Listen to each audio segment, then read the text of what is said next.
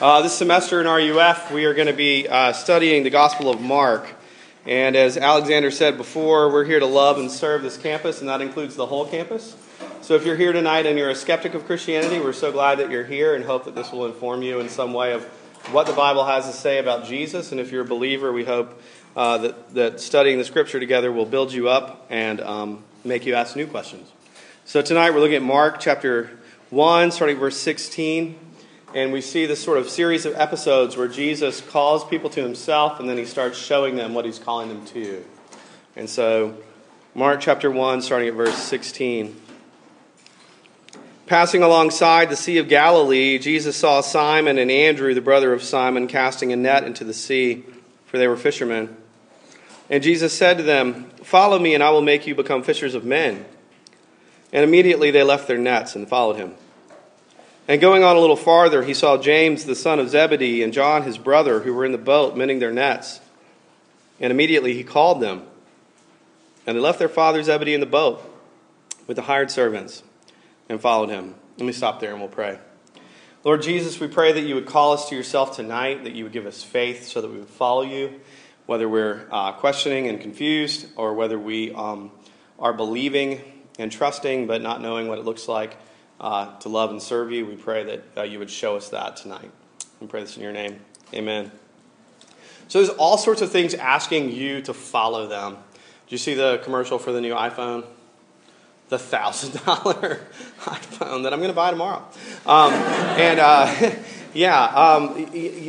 Do you remember the Mac and PC ad where the guy's like, "I'm a Mac and I'm cool," and then the guy's like, "I'm on PC and I'm a nerd," and that's Apple trying to get you to what? To follow them, right? And I bought it. I'm a sucker. Like I bought into the thing. But there's so many things asking you to follow you, and like freshmen, you're coming in and like remember the activities fair. I missed a whole week of the activities. Remember, we're like, "Here's candy, follow us. Like, join our club. Sign up, please. Get on the listserv. You can unsubscribe. It's easy. Just hear us out. Follow this team or that team, this professor, that professor. Mom and dad's vision of your reality. Your vision of your reality." And Jesus is doing that too. He's coming to these people and he's saying, "Follow me," which is a pretty bold claim, but more than like, buy this computer or that computer. Jesus is asking for these just sort of totally committed, wholesale followers, which is scary. And when he says, "Follow me," it's an imperative. It's not a question. Like, it's like, consider this. Do you want a piece of candy? And then by the end of the activities fair, I'm like, "Take this." And people do. Take it. It's an imperative. It's a command. It's not a question, but a command. In verse 20, it's so amazing. James and John, the sons of Zebedee, they're with their dad in the family business. And they just leave him. And there's like the hired workers there too. Like, this man, like what kind of person must Jesus have been to just walk by some people with their dad and say, "Come with me." They're like, "See you, Dad." Like, peace. It's like move-in day times 10. It's like over. See ya, peace. And Mark is doing this. I told you last week he does things really abbreviatedly, and he uses the word immediately a lot, and he's in a hurry, almost the way he tells the story. But here he's making crystal clear that following Jesus means giving up everything. They leave their dad and their job. And they go like that, immediately. Okay, so this raises an objection, right? So you might be here tonight and you're like, "This is my problem with Christianity." Like, Christians are lemmings. They just blindly follow. You're the authority. We listen to you. We don't think for ourselves, right? You feel that? You know that? But the reality is that all of us follow something in some way or another. I was hinting at this before. Whether, like, I'm a Mac guy, I'm an Apple product consumer, I listen to this teacher, this professor. We all follow something. We follow a political leader or a teacher or a friend or an idea or our parents' view of the world or the idea of the world that we're coming up with on our own. Or, like, we think, like, well, I'm a free and independent person. Well, nobody's really a free and independent person. Why? Because really you're just following your mind or your desires. which is still a kind of following. And like, if you know yourself very well, do you think you can trust your own ideas? Do you think you can trust your own desires? You're following them. And then the question is not whether or not you and I will follow something. It's whether or not the thing that we're following is worth following. Is it worth it? I'll give an example. If I were to ask most of you, if you could project yourself 20 years in the future, which would you rather have? Wealth and success, but an incredibly unhappy marriage or divorce? Or relative poverty, but a thriving home life? Like, if you had to push the button, most of you would be like, you know what? I want a great relationship with my spouse. I want things to be going well. I want healthy relationships. And yet the way that we often pursue that is we say, I'll engage in a serious relationship with you if first I can fulfill my personal goals, aspirations, and careers. Right? Which is interesting. Now those two things sometimes can work together. But the problem is when we say, you know what, you're amazing, and I would love to spend the rest of my life with you, but I really have these ambitions. What'd you just tell her? You made a tear. I don't really love you. Like, the marriage vows are in plenty and want sickness and in health, forsaking all others, as long as we both shall live. You make this vow of poverty when you get married, right? Which means you're saying, even if this other stuff doesn't work out. And so long as we say, as long as I can do this, then I'll have you, I just put that over you. And we don't want to do that. We don't think we're doing that. And so I'm giving that illustration to you to say that it's not uncommon in life to reach a fork in the road where you're saying, I might be able to have these other things too. You can follow Jesus and have a career. You can get married and have a career. But at some point, there's this moment where you say, you're more important than that. And if I lose that for you, it's nothing. And that's called love. Does that make sense? So when Jesus is calling us to follow him, he's not just saying follow me, he's saying love me. And Jesus doesn't play the wishy-washy game. He's saying, sons of Zebedee in the boat, come. And amazingly they did. Which I would not have done in that situation. It's incredible that they did. Follow me above all others. But before I get out of that boat and leave my dad, I want to know, like, are you worth it? Right? Like, are you worth following? Jesus is making this outlandish command and this outlandish claim on these people. So what is Mark showing us in this story? Well, the first thing I would want to know before I get out of the boat is, does he even know what he's talking about? Does he know what he's talking about? Like, is he just a ranting lunatic? That's really an issue of authority. So look at verse 21 on the next slide. And they went, Jesus and his disciples, they went into Capernaum. And immediately on the Sabbath, Jesus entered the synagogue and he was teaching. And they were astonished at his teaching, for he taught them as one who had authority, not as the scribes. And immediately there was in their synagogue a man with an unclean spirit, and he cried out, "What have you to do with us, Jesus of Nazareth? Have you come to destroy us? I know who you are, the Holy One of God." But Jesus rebuked him, saying, "Be silent, and come out of him." And the unclean spirit, convulsing him and crying out with a loud voice, came out of him, and they were all amazed, so that they questioned among themselves, saying, "What is this? A new teaching with authority. He commands even the unclean spirits, and they obey him." And at once his fame spread everywhere throughout the surrounding region of Galilee. So first we see his authority in this passage. First we see the authority of his teaching. Do you notice what they said? They said, this man teaches with authority, not like the other scribes. Not like the other scribes. As in, he's not just relying on the existing material. He's not just relying on the Old Testament. Now, there's many places where Jesus says the Old Testament is still authoritative. It has power.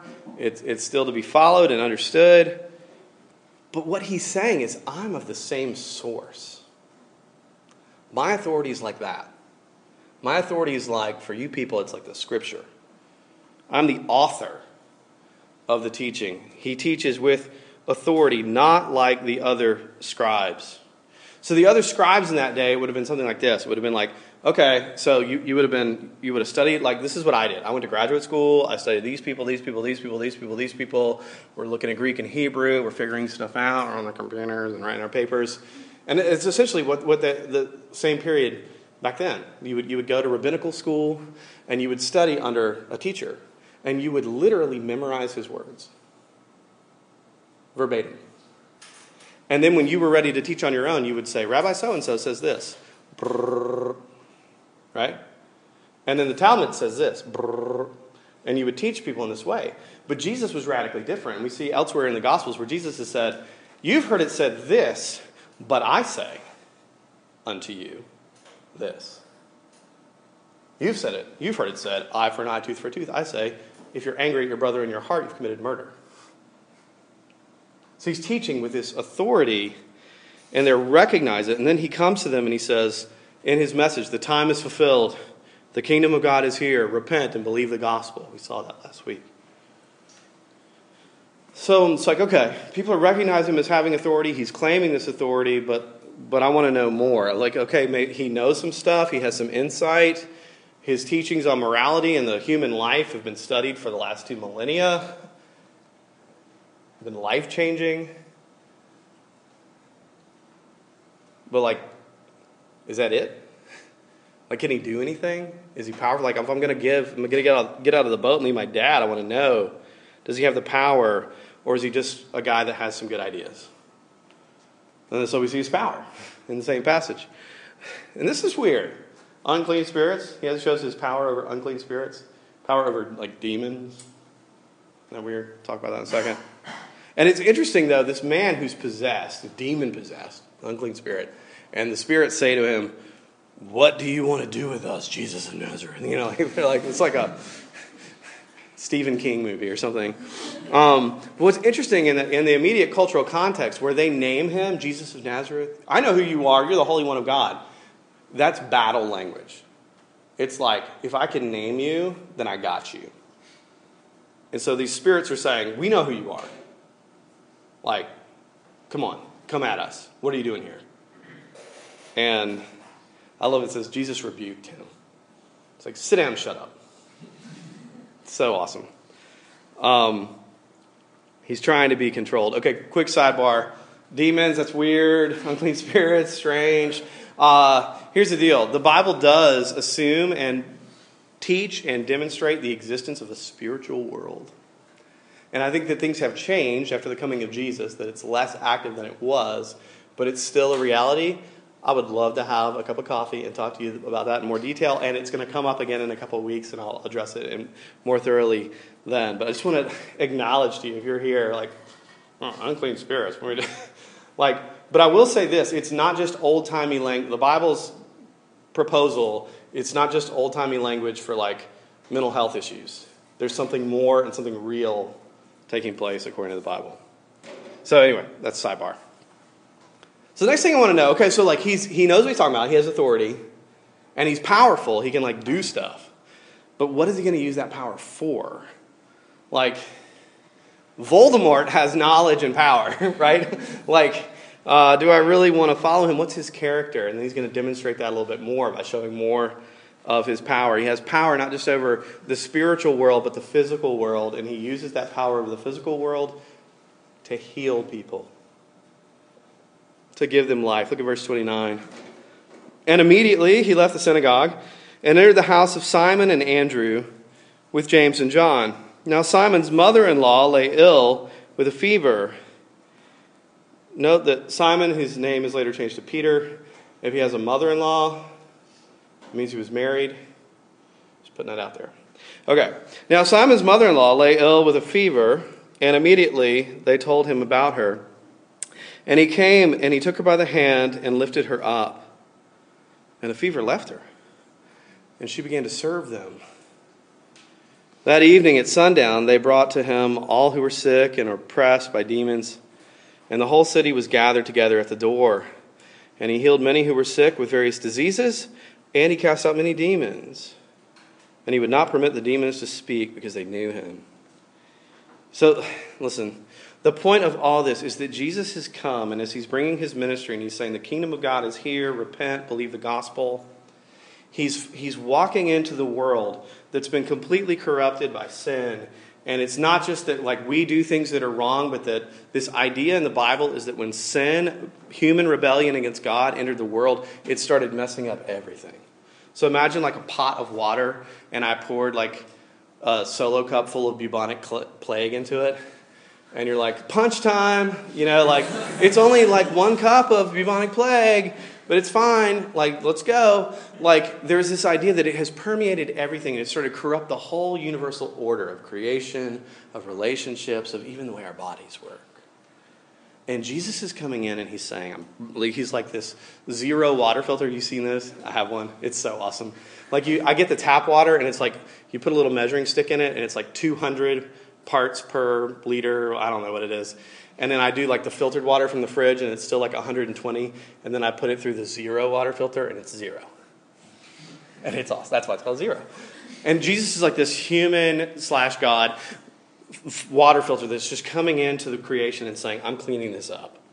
I'm reversing all this stuff. I'm taking it away.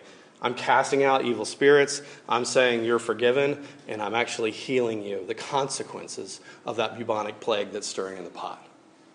This incredible thing. Our relationship with God is being restored. Our relationship with each other and ourselves and even our bodies and the creation. Jesus is saying, my kingdom is going to just revamp everything. Full out redemption. He has the power that he has, he's using to heal. Where he could just come in and dominate, but he doesn't. And this little phrase, I love it, like Peter's mother-in-law, she gets up immediately and starts to serve them. This is not like Bible-sanctioned misogyny, like a woman's place is in the kitchen and you should get up and serve us some food. But it's this idea that she's like restored to what she wants to do, what she's made to do. She's like, oh, my son is here. My son-in-law with his friends. Here we go. Like when I go to my in-laws' house, my mother-in-law, she's amazing. So when my daughter was in the hospital 2 weeks ago, Dawn's mom came down, and she is like having like Mary Poppins on retainer. Like we came home when my laundry was folded, all my shirts were ironed, everything was clean. The kids were like happy. We're home with their little sister, and she leaves and they start crying. I'm like, what is... And this is how I sort of picture Simon Peter's mother-in-law. She's just like, and my mother-in-law is this way. She's just like, it just delights her to do that. I'm like thanking her profusely. She's like, man, like, what? This makes me happy. Like I love my grandchildren. I love you. What else would I do? To love is to serve. She didn't say that. She didn't like preach me a sermon on love and service, but she was just like, it's like I love you. Like. And this is what's happening, like, boom. Like, and what's really fascinating, like, when Phoebe was sick, she's, like, moaning and crying in the hospital, but we gave her some drugs, and, like, the pain is gone, but she's still awful. Like, it's not, she couldn't just hop out and start playing Legos with me. Jesus' healing is different. It just brings her back. It resurrects Simon's mother-in-law. But even still, you still have to say, okay, again, I can imagine Voldemort using these, like he can create a silver hand, right, for Wormtail. He can heal you. I want to know his core character. Like, is he just a pusher of the kingdom of God, or is he a user? Is he smoking what he's selling? Has he tasted the blue meth himself? And not just tell me it's pure, but he's tried it. Is he real or is he a hypocrite? And so the last thing is his love. We've seen his authority, we've seen his power, but I want to see his love. What did Jesus say the greatest commandment was elsewhere? You shall love the Lord your God, and you shall love your neighbor as yourself. Does he do that? Let's see it. Verse 35. And rising very early in the morning, while it was still dark, he departed and went out to a desolate place, and there he prayed. And Simon and those who were with him searched for him. And they found him, and they said, "Everyone is looking for you." And he said to them, "Let us go on to the next towns, that I may preach there also. For that is why I came out." And he went throughout all Galilee, preaching in their synagogues and casting out demons. So first, like his love for God. This idea that he's been exerting himself, he's been working, he's been healing, he's been teaching. And then he says, I'm going to go off and be alone with my Father. I'm going to go away by myself and pray. One of the worst sermons I ever heard was on these verses. And it was about how it was, I remember the outline, it was the person, the priority, and the power of prayer. And the person of prayer is a person who goes and does it. And the priority is that Jesus got up early in the morning and did it. And then the power is that it gets results in your life. Just like it did for Jesus. And it's like, you know, Jesus was God made man, and if he needed to pray, how much more do you need to pray? And if Jesus got up early in the morning, how much earlier do you need to get up in the morning? And, if he needed that power, how much more do you need that power? Which is all kind of true in itself, but it was basically this 45-minute guilt trip about how I don't pray as good as Jesus. And I thought when I was listening to it, it was like, when he said the person of prayer, I thought he was going to talk about like Jesus for a little bit, other than as an example. Jesus is definitely our example. We want to imitate him, we want to follow him, we want to be like him. But I don't want you to miss that part of what's happening here. He's showing us what it looks like to depend on God the Father, to be in his presence and the priority of that, and to truly love him and want to be with him. But also don't miss that him doing this is very much because we aren't that. And because we need that. Like part of what Jesus is going and doing is he's saying, they need me. And so, Father, I need you.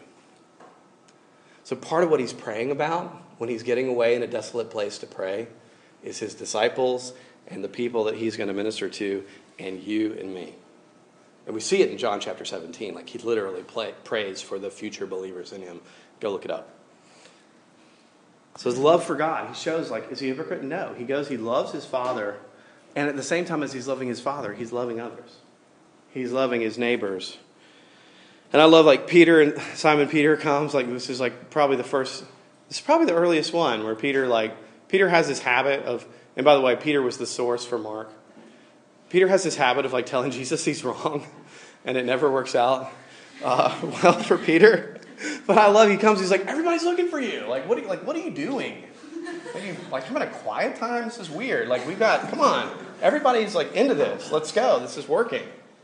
And what's interesting is that Jesus, he's become very popular.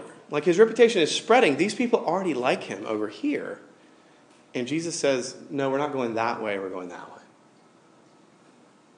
Because more people need to hear it. And he could have just gone and basked in the glory of these people he just healed. But he didn't. He moved forward into it. Now, some of us in the room, we don't like the prayer thing. We don't like to get away in a desolate place and pray. It's look, I'm on board.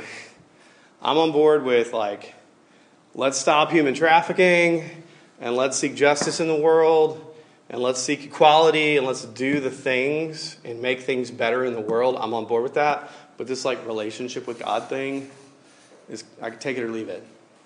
I'll take the ethics of Christianity, but I don't want the God.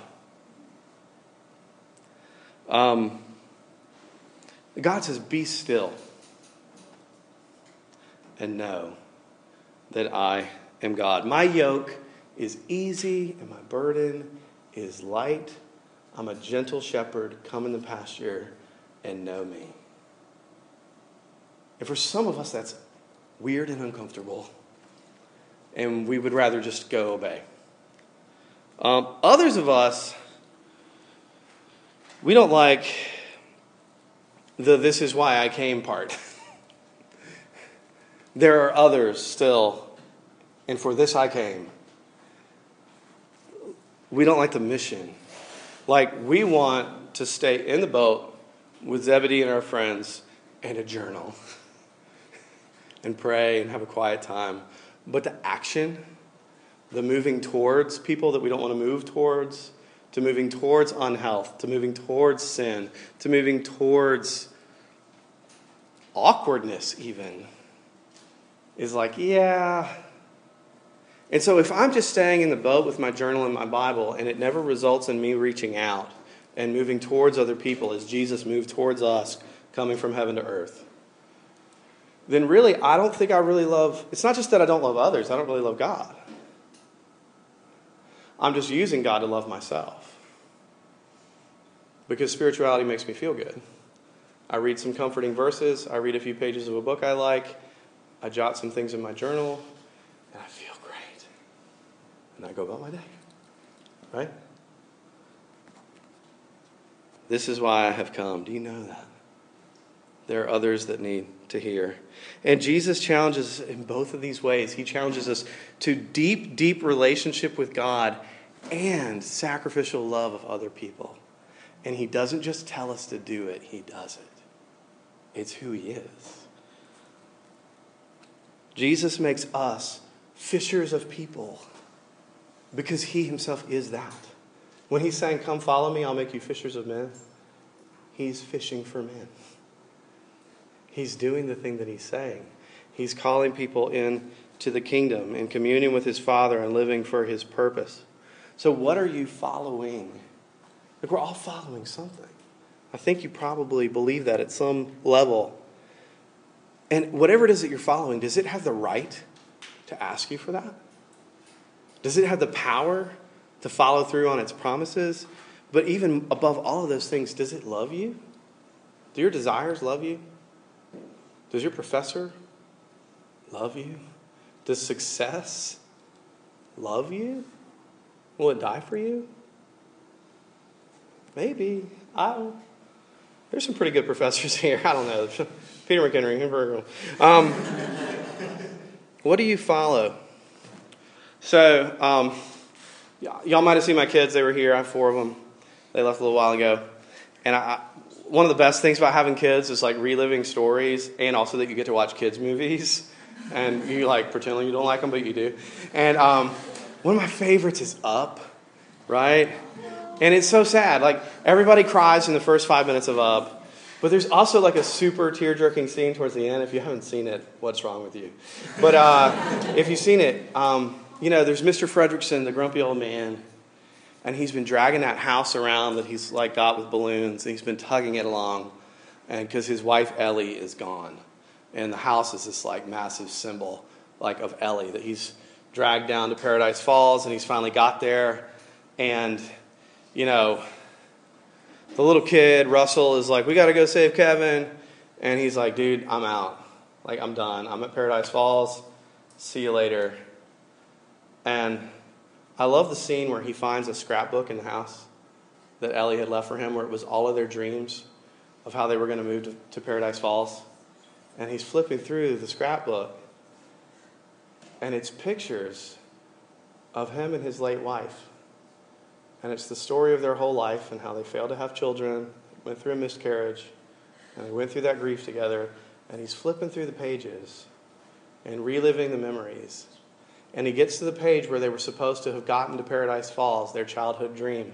And he flips it over and he sees a little note. This little message from Ellie. And she says, thanks for the adventure.